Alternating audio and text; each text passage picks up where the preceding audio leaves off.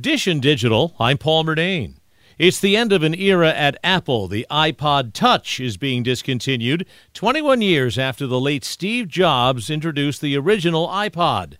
CNET's Ian Scher says it transformed the way we listen to music. It's worth looking back at what the iPod represents, because it's not just a music player or even the thing that was attached to the iTunes music software that those of us who lived in that era remember well.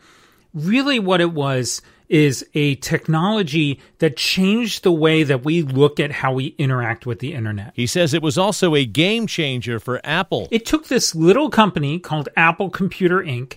and made it into a consumer device company. It made it into one of the strongest brands in America, and ultimately a company that could create the iPhone that we have today. Dish and Digital, I'm Paul Murnane. There's more at WCBS880.com/Dish and Digital.